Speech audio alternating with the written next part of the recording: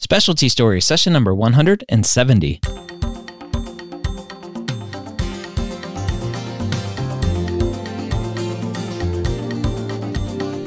Whether you are a pre-med or a medical student, you've answered the calling to become a physician.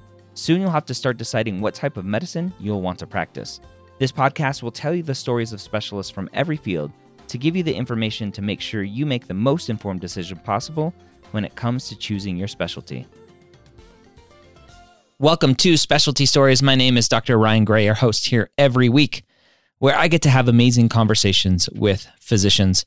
And this week I have a great one. I get to speak with Dr. Shirin Tofai, a hernia specialist. You're going to hear all about her journey into her specialty, being a hernia specialist, and much more. You can follow Dr. Tofai on all of the social medias at Hernia Doc, most specifically on Twitter and Instagram. Again, that's Hernia Doc, D-O-C. We start the conversation to find out how Dr. Tofai first became interested in surgery and hernia specifically.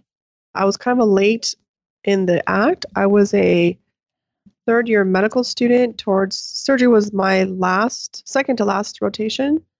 And all I wanted was internal medicine to be my last rotation because I thought by then I'd be really good and I'll get honors and I'll get into the best internal medicine specialty residency program because I wanted to be a nephrologist.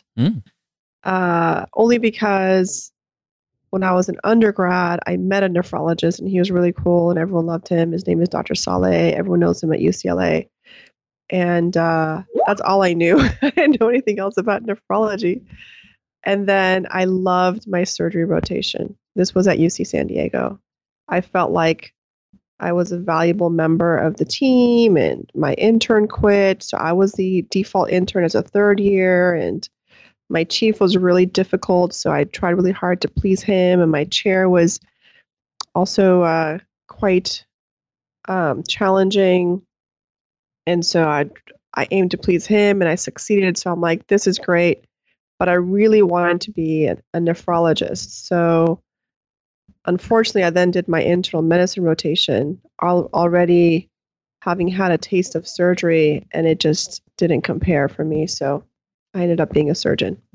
How much, I love, I don't know if it's appropriate. I think it's still so, it's such a big issue among females who want to go into general surgery, go into any surgical field, because there's still this male-dominated stigma around surgery. How much of that have you had to kind of compete not only with your own kind of mindset of like, I can do this even though I am a female, but from just going through training as a woman as well?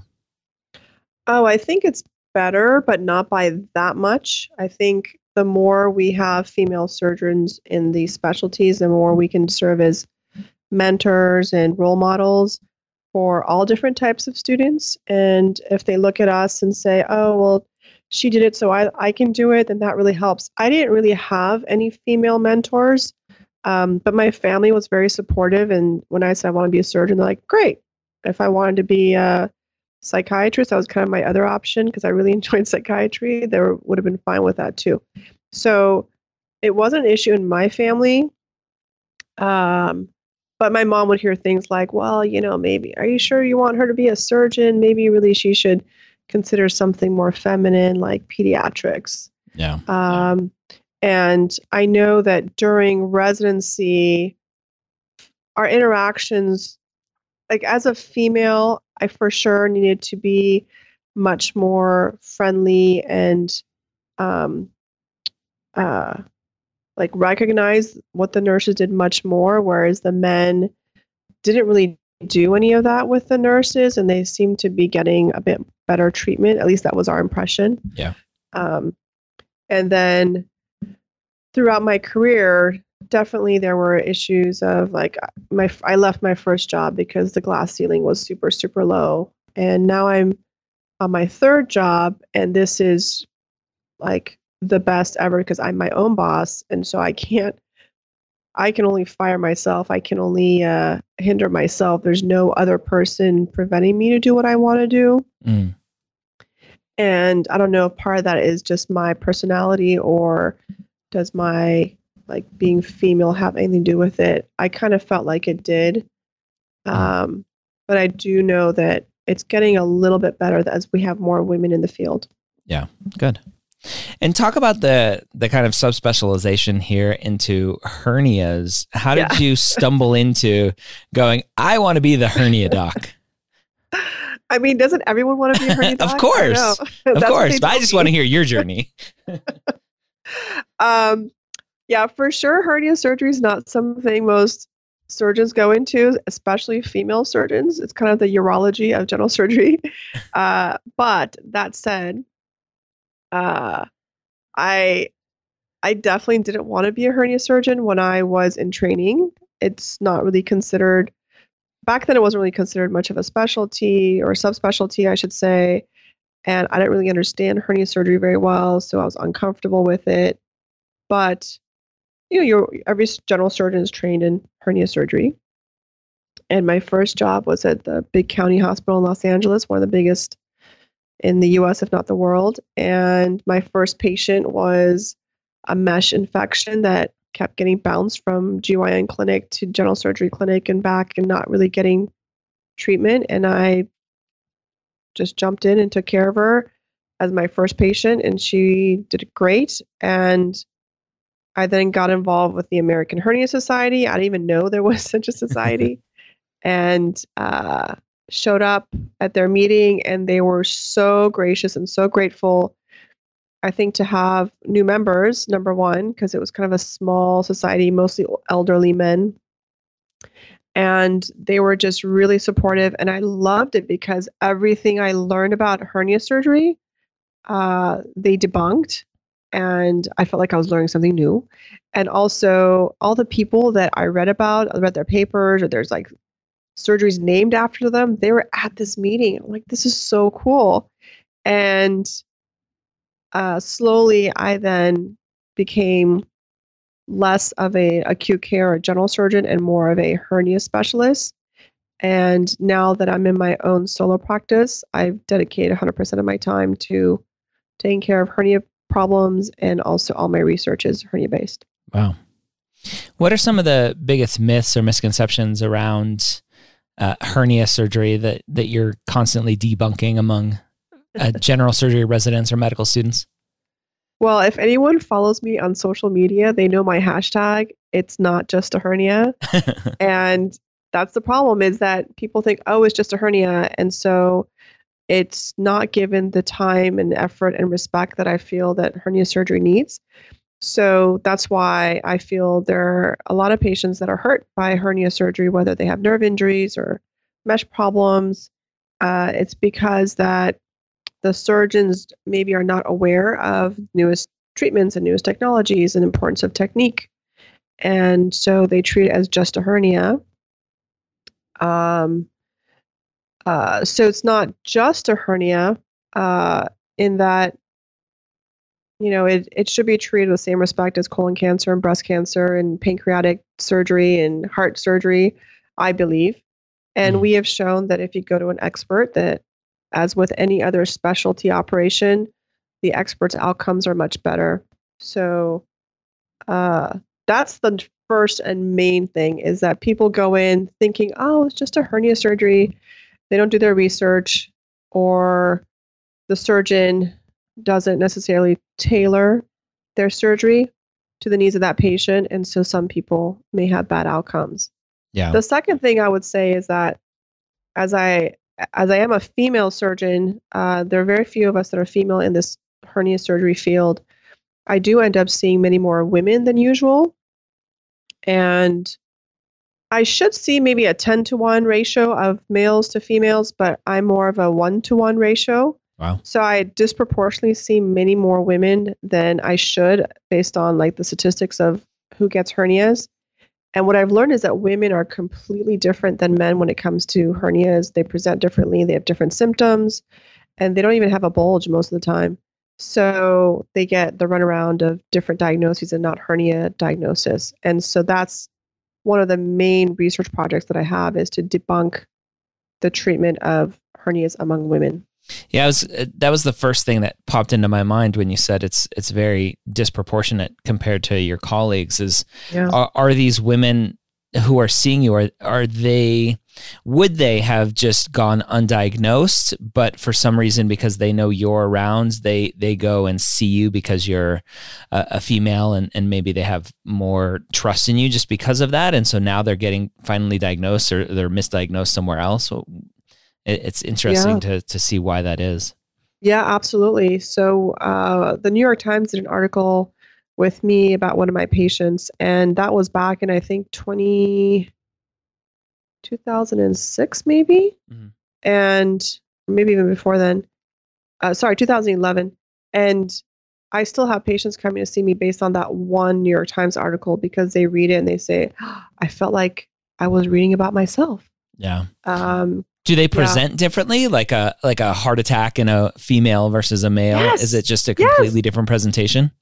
Thank you for making that analogy, because we just presented exactly that, where we called it it's the angina of the pelvis, basically. I love it. Women present differently. They don't have a bulge necessarily, but they have groin pain. And they're more likely to have pain with their menses, but it's not endometriosis. They are more likely to present with pain than the bulge, whereas men have a bulge and then they may get pain. And their symptoms are very different. We're about to publish our results, but what we found is that because the symptoms are so different, that women, number one, get much delayed in their diagnosis by over a year. Wow. And number two, they're more likely to be given narcotics and opioids than men before they get the definitive diagnosis. So they're labeled with chronic pelvic pain, which means nothing. It means you have pain. And they fall into this, maybe it's all in your head. Hysteria diagnosis. With your husband. Yeah. Yeah. Got it. Whereas men are like, oh, there's a bulge. Okay, you have a hernia. We'll fix it. Yeah. So it's a very different presentation, very similar to cardiac angina, which we've seen, if you understand that women don't present with left side chest pain radiating to their left arm, they have like acid reflux symptoms or back pain or nausea that's different than men, then you can save lives. And the same is true for hernias. Let's define what a hernia is, because a lot of students listening to this may be sports fans and they hear their favorite athlete has a sports hernia, but hernias are not all sports hernias. Talk about kind of in general, what is a hernia? Where do we see them in the body? Oh, sure. So a hernia is a hole. That hole is either man-made, like you had surgery, or you were born with it, like in a belly button, like your umbilical cord. And that hole should not be there, or was there, it just got bigger, was there naturally and just got bigger. And then that hole in the muscle can then have things go through it, usually fat, but sometimes intestine. And so we worry if there's intestine stuck or there's a need for emergency surgery because something is stuck in that hole. Hopefully, fortunately, the majority of the time, it just causes either no symptoms or pain, and it's not an emergency. But as with the hole, like in a wall, you have to fix it, and there are different ways of fixing it. And there are consequences for the different choices, whether it's mesh, no mesh, laparoscopic, open. Like each option has its own kind of cadre of complications. And that's what I do mostly, is to treat the complications. Interesting. So you see a lot of people who potentially are coming to you after already being repaired, and now something's gone wrong, and you're the superhero coming in to save the day. Right. So 80% of what I do is revisional. I'm not the first surgeon that's operated on the patient. Yeah. And then the other 20% are primary patients. A lot of them are women with undiagnosed hernias as a cause of their pelvic pain. Interesting. Yeah. What does a typical day look like for you? Oh, let me tell you, I don't know how many people you interview that have left the institution and are on their own. It's heaven. My life is heaven. You should come visit my office. What is so special about your office? Well, Besides being beautiful space. in Beverly Hills. I am a Beautiful. Southern California guy. I grew up in Redondo Beach, so not too far away from you. Well, like it's a beautiful area. You Yep. get to drive by Rodeo Drive. For Christmas, they really spruce up the city. My office manager, Sheila, she loves Christmas. So we currently have like wreaths and flowers and candles, and it's just beautiful. I have a research student that works full time with me and a resident that does research with me. So they come in and out of the office. I get to hang out with young people. My nurse is awesome. And then I see patients about 2 days a week, and I operate 2 to 3 days a week. I used to take call before I did this. When I was part of an institution, I don't take call. I'm always available for my patients 24/7, whether I'm at work or in a different country. So that is one thing where my patients either email me or call me, but it's not very onerous at all. But I am available all the time for my own patients.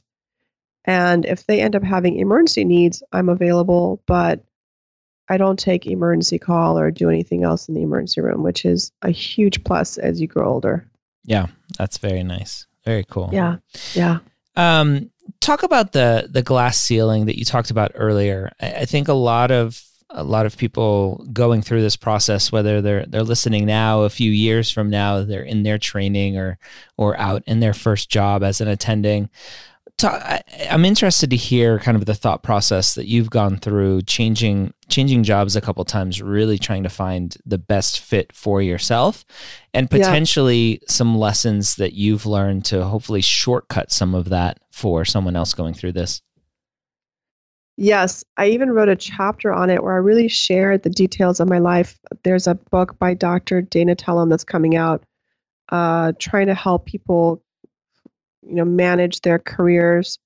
And we're talking about diversity and gender-based issues and so on as well.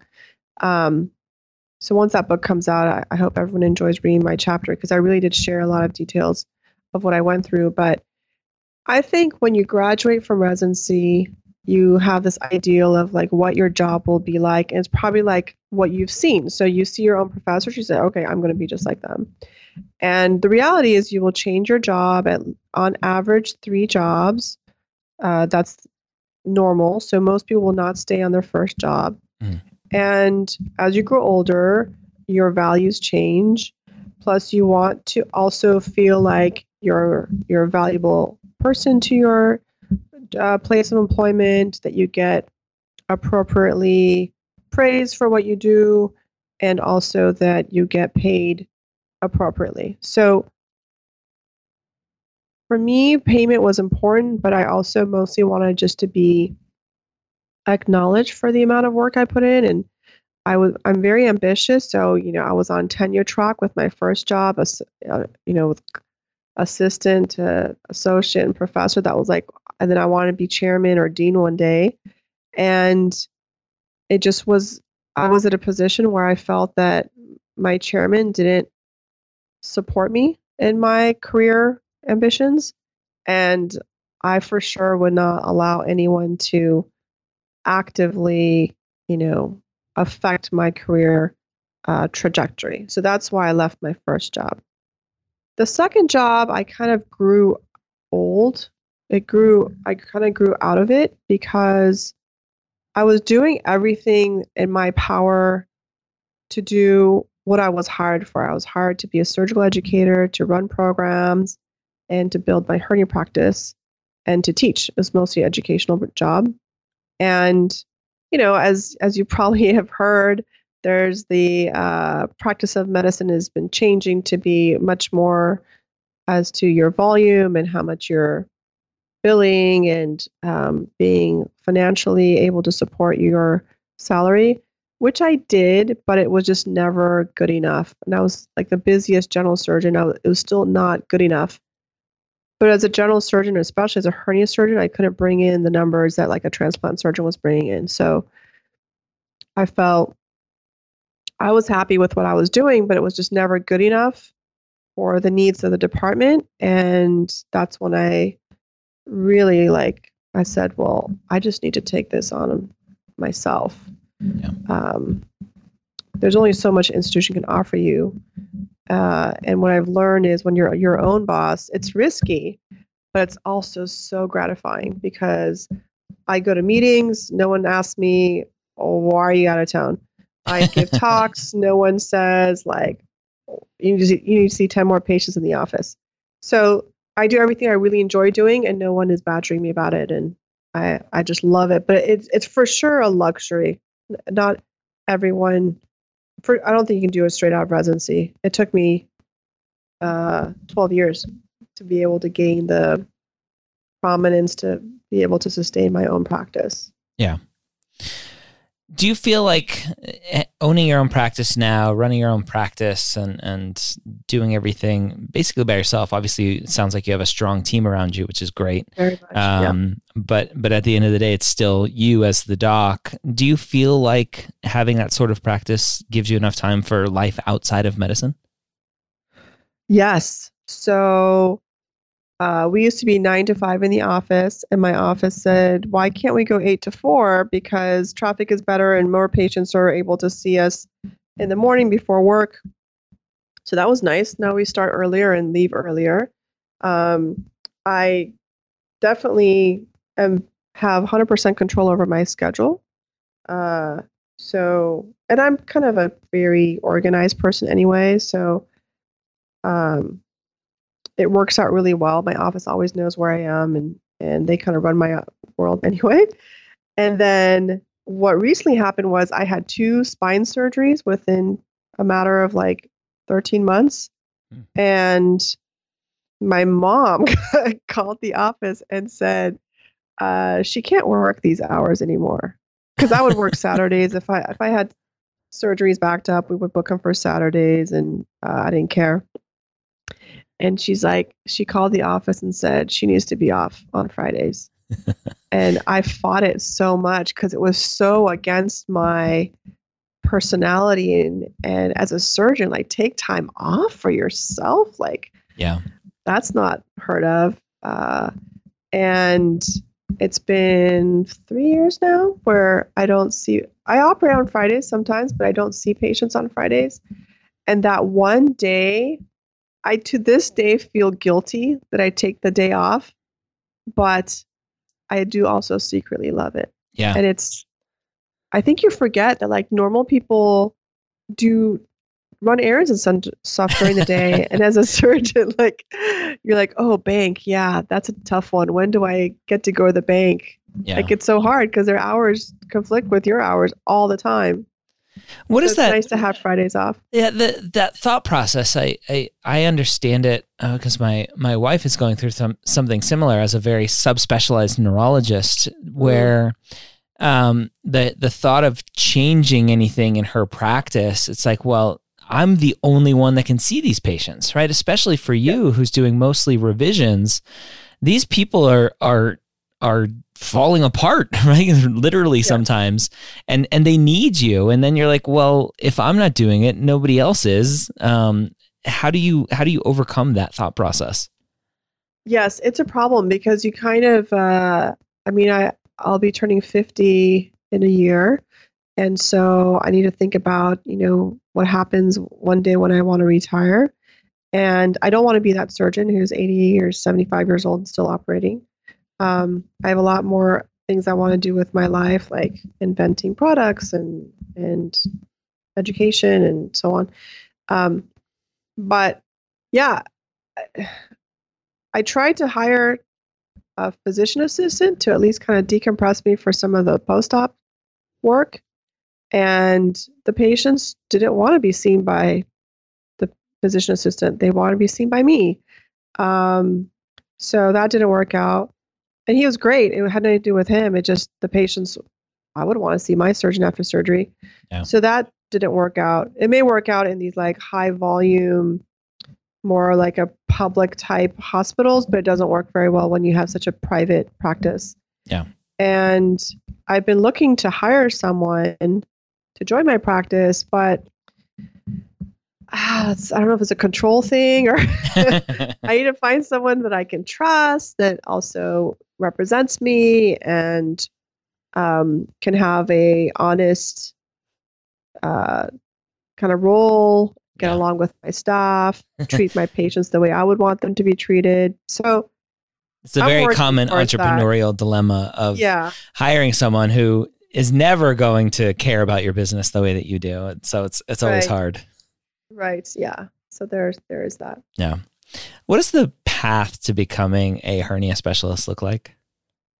So right now, anyone who is trained in general surgery can choose to focus their time and effort to hernia surgery. There is no other official training pathway.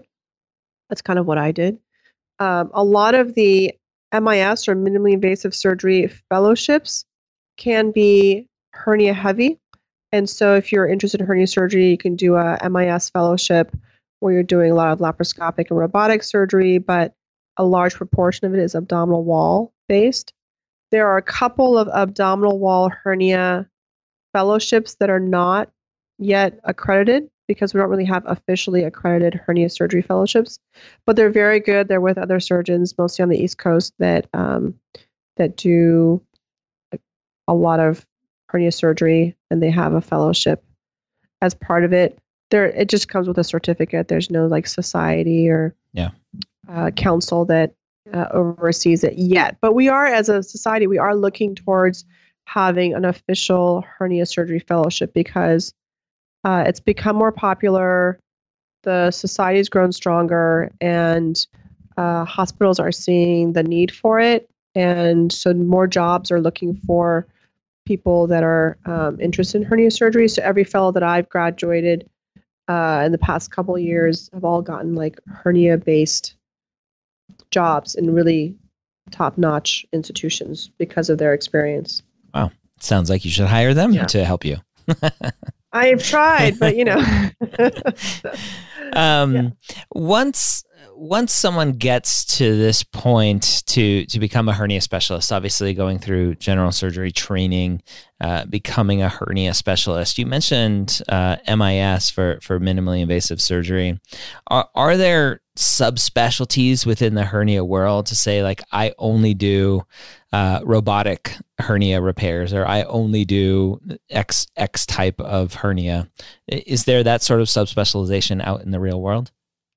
Yes and no. There's no official designation, but there are surgeons that only do open surgery, but all they do is hernia surgery, but only open. There are surgeons that do primarily robotic or laparoscopic surgery and actually don't even know how to do like a tissue repair of a groin hernia. So we as a society have not really defined what it means to be a hernia expert. There's a lot of people like in Los Angeles around me. It's really me and another surgeon at UCLA that really is prominent in the hernia world. But around my block alone, there's about 10 hernia centers, and they're all basically, it's mostly a marketing decision. They also probably have a gallbladder center and a breast center. It doesn't mean necessarily that they are in any way officially recognized by any society. So we haven't. It's good search engine optimization. That's exactly what it is. Exactly. Yeah. So it's around me, at least, it's mostly a marketing decision. Yeah. We don't really have an actual official designation yet as to what it means to be a hernia expert. Yeah. For the osteopathic student out there, what do they need to be doing to potentially overcome any sort of negative bias for DOs? Well, DOs, we're seeing more and more of them in the general surgery, in the MD prominent general surgery residencies. I know they have their own DO surgical residencies too. Not anymore. Oh, are they? It's a single accreditation now as of 2020. Oh. Okay, well, good to know. I learned something from you today. Okay, well, that's kind of where I was going, which is it's pretty much integrated. So as long as you're a good candidate, then I don't see much of a difference as to what happens once you're done with your residency. Yeah. For the future primary care docs, what do you want them to know about hernias and what you're doing as a hernia surgeon to better help their patients? So one is to definitely recognize hernia as a cause of symptoms. Now it could be bloating by like a little belly button hernia or pelvic pain or pain during intercourse, for example, of a groin hernia. Also know that there are those of us that treat the complications. So if a patient is really not getting the care they need they can find us either online or on the America's Hernia Society website, where we have a Find a Surgeon tab to find and refer. What I don't like is when people are sent to pain management when their primary problem is it can be surgical, and a lot of pain doctors are not aware of what happens with hernia problems. And then also I'm okay working up my patient. I don't. Often I see people getting CAT scan after CAT scan, and that's really unnecessary for most hernias, and probably not the best for groin hernias anyway. So you don't need to do a full workup. Just send them to your local general surgeon or hernia surgery specialist, and we should be able to take care of that for them. Yeah. Do you work closely with any other specialties? Oh, yeah. That's the beauty of my hernia center is we're multi-specialty in that I have a cadre. Like there are certain surgeons that, like me, who didn't necessarily learn what I've learned, what I practice. I didn't learn all of it during residency. I've learned it since residency. And so I work with gynecology, orthopedic surgery, spine surgery, urology, pain management, physical therapy. They're all part of my world. And I have a handful that are really smart. I also know others around the nation, but mostly around me that I refer to who can help me figure out what's wrong with my patients. And I do a lot of combination operations with plastic surgery, urology, gynecology, where they may have endometriosis and a hernia, or their bladder is stuck to their mesh. And so I work with these specialists together. Yeah, absolutely. It's one of the things I love, love, love about what I do is all the different specialties that I've learned, like what they do, and kind of involve them in the care of my patients. What do you like the most about being a hernia specialist? I think it's really cool. I mean, when you go anywhere and they say you do hernia surgery, like, isn't just that like a big crown on your crown on your head? I don't know. I think I enjoy the fact that I treat mostly healthy patients. They're not terribly ill, and I significantly improve their quality of life. My first job, I was saving a lot of lives as an acute care surgeon, but now I really improve patients' lives. And these are people that sometimes are depressed, may get divorced, their sexual functions affected, they can't maintain a job, and then their life gets turned around by some of the operations I do. So I also every so often, I kind of play like Dr. House because I have the time and interest to sit down with patients and figure out their problem. And they'll have like $1 million workup and all these things. No one can figure out what their problem is. And I kind of act like the sleuth to try to figure out what they have. And it could be something totally esoteric, like paraduodenal hernia, or some like occult hernia that no one's ever been able to figure out because they did the wrong testing, or it was misinterpreted for 12 years, or it's really a hip problem.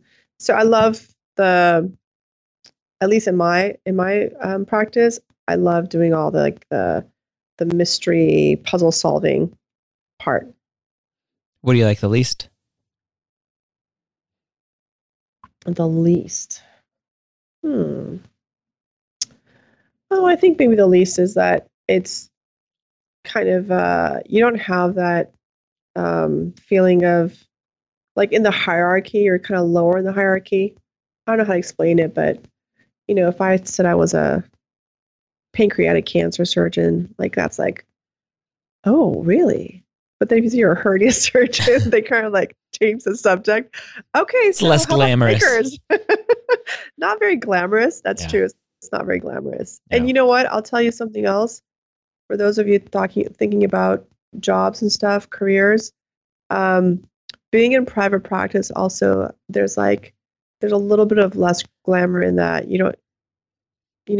Before you'd be like, I'm associate professor of surgery at blah, blah, blah, medical school.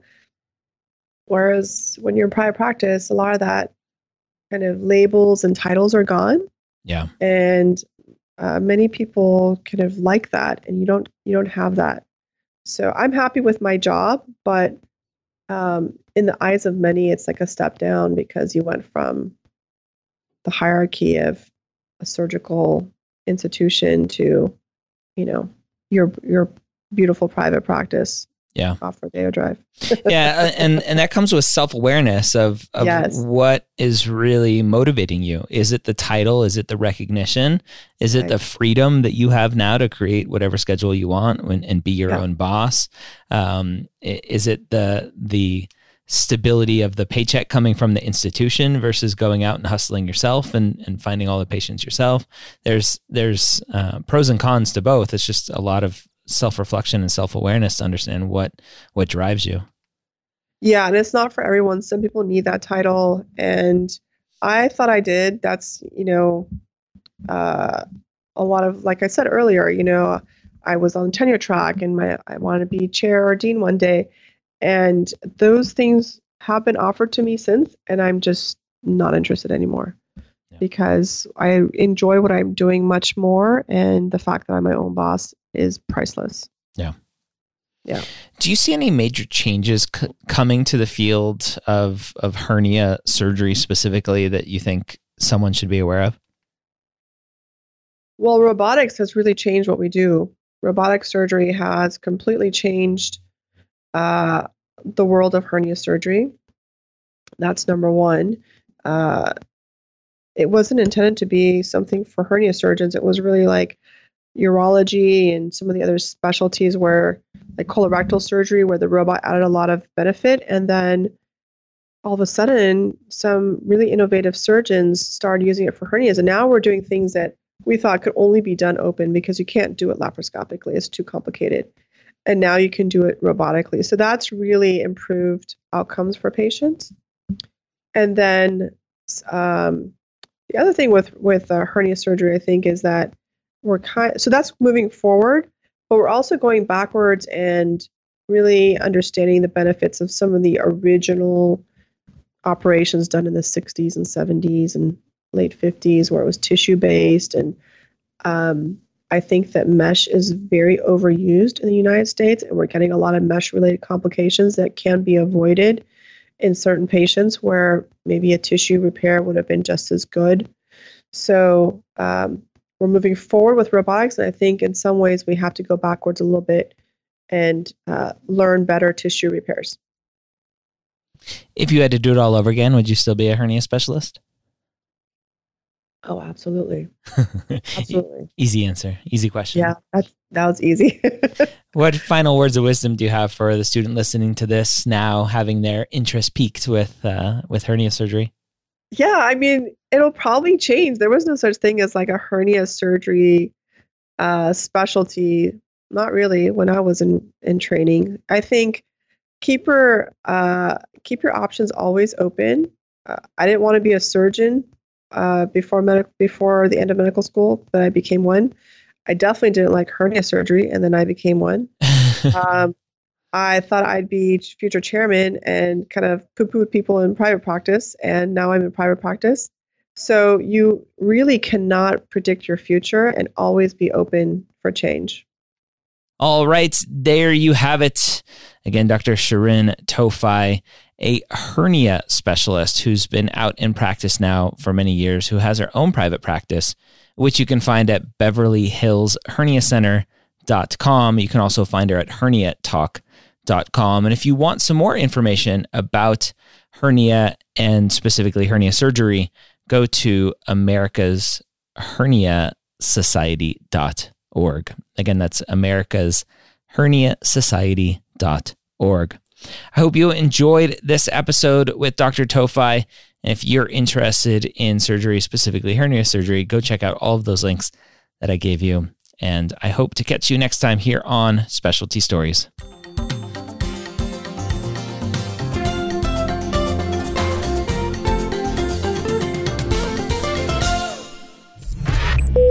This is MedEd Media.